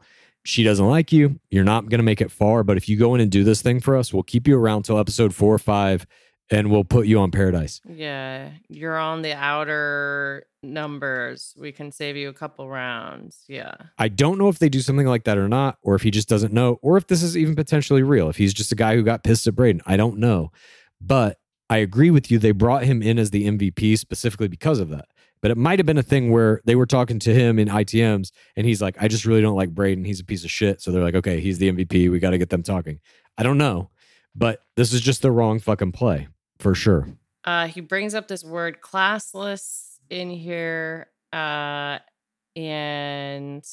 says that it was disrespectful to guys, and Charity's eyes go up when she hears this word, making my Face play of the game. It's an upside down frown with surprise kind of face. I remember it. I remember it very well. I think I took a picture of it too because I was like, fuck. Yeah. This is another element of Charity's game that I don't think we got to see enough of in Shawcross this season. She's an excellent face player. Incredible face play here. And Charity talks about not liking that word and maybe they need to self-examine. And she ITMs that Braden was open about feeling sick and he didn't use the word classless. I don't know if there's a misinterpretation, but I am upset because he has a strong connection, but there's too many incredible people to be so fixated. DOP has a ting party here. Did you count the tings? No, I couldn't. Too many. 10. 10. What is that? A decatine ting? A deciting? That is DLP's feeling jolly. 10 fucking tings? He's loving it. I think that's a record. You want to talk about a kiss record? That's a fucking ting record. I think 10 is the record by far. Maybe he knows it. Maybe all Dark Lords know the record. Yeah. But I mean, also they can cut that anytime they want. They left that in the fucking edit. They can cut it after 3 tings if they want. And then just cut to a guy's face, like looking up or whatever. They left in 10 fucking tings in the cut. What are they doing? You think that sometimes they cut into the amount of tings? That they don't let it go to the full tingage? 10 tings is a choice, for sure. On his part. You think it's a choice on the editor's part? On both. Obviously, he did 10 tings, and then they left 10 tings in the show. Nonetheless, these tings signify official play is over. Minutia myself. Yeah, you don't start that minutia conversation. You know I'll fucking go into it. DLP tells them that Charity isn't there because Charity found some info that was really upsetting to her. And the next time you'll see her is at the rose ceremony. John asks out loud, could anyone have said anything that would have caused this reaction? So John is the one who is spearheading the investigation to find out who tattled. And Adrian goes, well, I was the last conversation and I did tattle on Braden. And then he goes, honesty is a gift and a curse. That is a good way, a good line. It's going to have a zinger at the end of your tattle reveal like that. And then Xavier in an ITM goes, Adrian, what are you doing, bro? Why are you running your mouth so much about other people? Even he gets this is a fucking massive error. And Braden then explains to Adrian that his interaction with Charity is separate from his interaction with the guys. And some of the turtles chime in about being upset that this drama ruined their time with her. And Joey ITMs that it might be best for both Braden and Adrian to go home. And then we get portion 10 is our rose ceremony. And Charity comes in. She's overwhelmed and terrified. Gold Beauty and the Beast gown. Yeah. All of her costumes this season, I have loved. I'm not a huge fashion guy. Me too. They're astounding. They're all sparkly and gorgeous. They're great. They really, I think they put some effort into like, we got to make her fucking look good. Yeah, it's like we're making it a Hannah Brown fairy tale season. Yes, and they're doing it very well. Charity gives this speech. It was incredible. We got standing connections, everything shared with her, left an imprint on her, and it makes tonight so difficult, but she's got to do what she feels best. And we get that rose ceremony. Starting with the first rose, it's Doughton, Tanner, Caleb B, Warwick, Michael, Sean, Xavier, Aaron S, James, Adrian, and Braden, of course, gets that final rose. Now, we already knew this because we've seen in the promos that he gets the baseball field date. So, of course, he's got to get a fucking rose. There's no drama here whatsoever. They've ruined that. Their marketing department, once again, just fucking putting a knife in the guts. And we go from 19 down to 14 guys. We lose Caleb K. We savored your suffering. Caleb A. We savored your suffering. Josh. We savored your suffering. John Henry. We savored your suffering. And Spencer. We savored your suffering. Goodbye. They all get goodbye hugs. Interesting. Yeah. And then Braden gets a toast after an ITM where he says, fuck off to Adrian. He gets a toast to an amazing woman and thanks her for choosing him. They all cheers. Next week on Bachelorette, Caleb B sings to her on stage. Baseball date for Braden. Helicopter.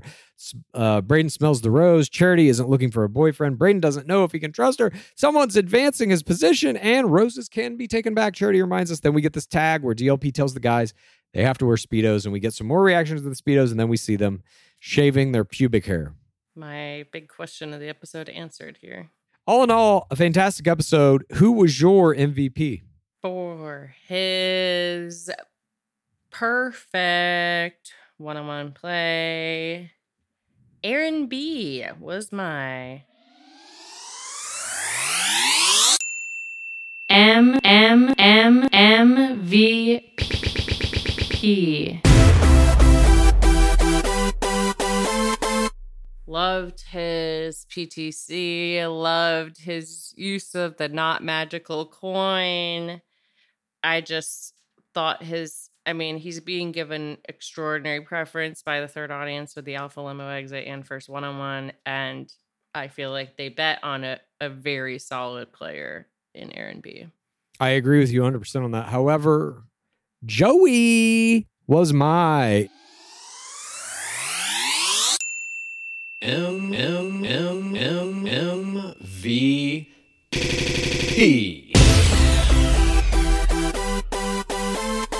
I will always, unless you do something outstanding on a one-on-one, I'm always going to prioritize a group date rose win over a one-on-one, simply because it's harder statistically to get.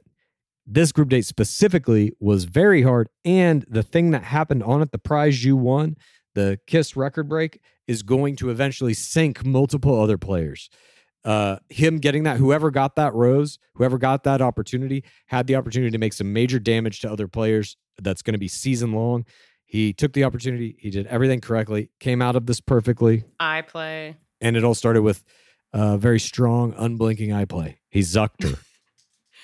And he had my play the game, PTC, Parental Heartbreak. Yes, PTC was very good as well. Well, that wraps it up. That's the first game of the regular season. Thank you for joining us. I got to say, just overall, we're 2 games in. I get it. 2 games. We got a long way to go. Another 10 games, roughly.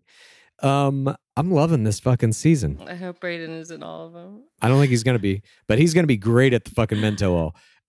But I love this season so far. I think it's done so well. It's put the fun back in the show. It's put the lead back up on a pedestal. They're trying new things visually. They're trying new things in terms of the construction, in terms of the presentation. I love it all. They're embracing the legacy. The legacy is probably my biggest takeaway from this season. They're finally doing that properly. Zach Shawcross was an experiment in how to do it exactly wrong. This is how to do it exactly right so far. We'll see. Even bringing back season 19 Bachelorettes. They were used perfectly. There wasn't too much. There wasn't too little. They were both funny. You're like, fuck, I did really love them. All of the horrible shit from their season wasn't there. You know what I mean? Yeah. There was no reminder like, oh yeah, remember how we fucking destroyed them?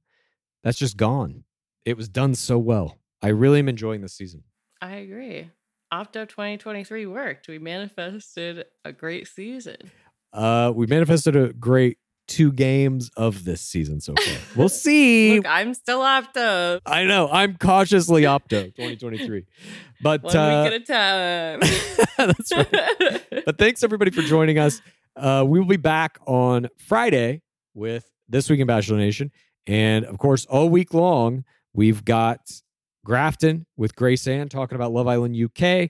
And don't forget, Wednesday. I'm on the one that came out tonight, Monday. Oh, fantastic. So listen to that one. It's about episodes 25 and 26. And Courtney Robertson will have a new After Reality episode out this Wednesday. So check that out as well. But before we go, as always, what is that dwabat? It's been 7,771 days without an Asian bachelor.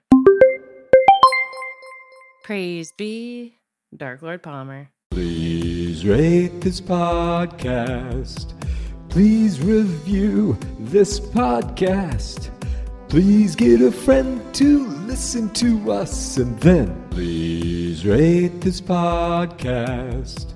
Please review this podcast. Please get a friend to listen to us. And then please rate this podcast. Please review this podcast. Please get a friend to listen to us. And then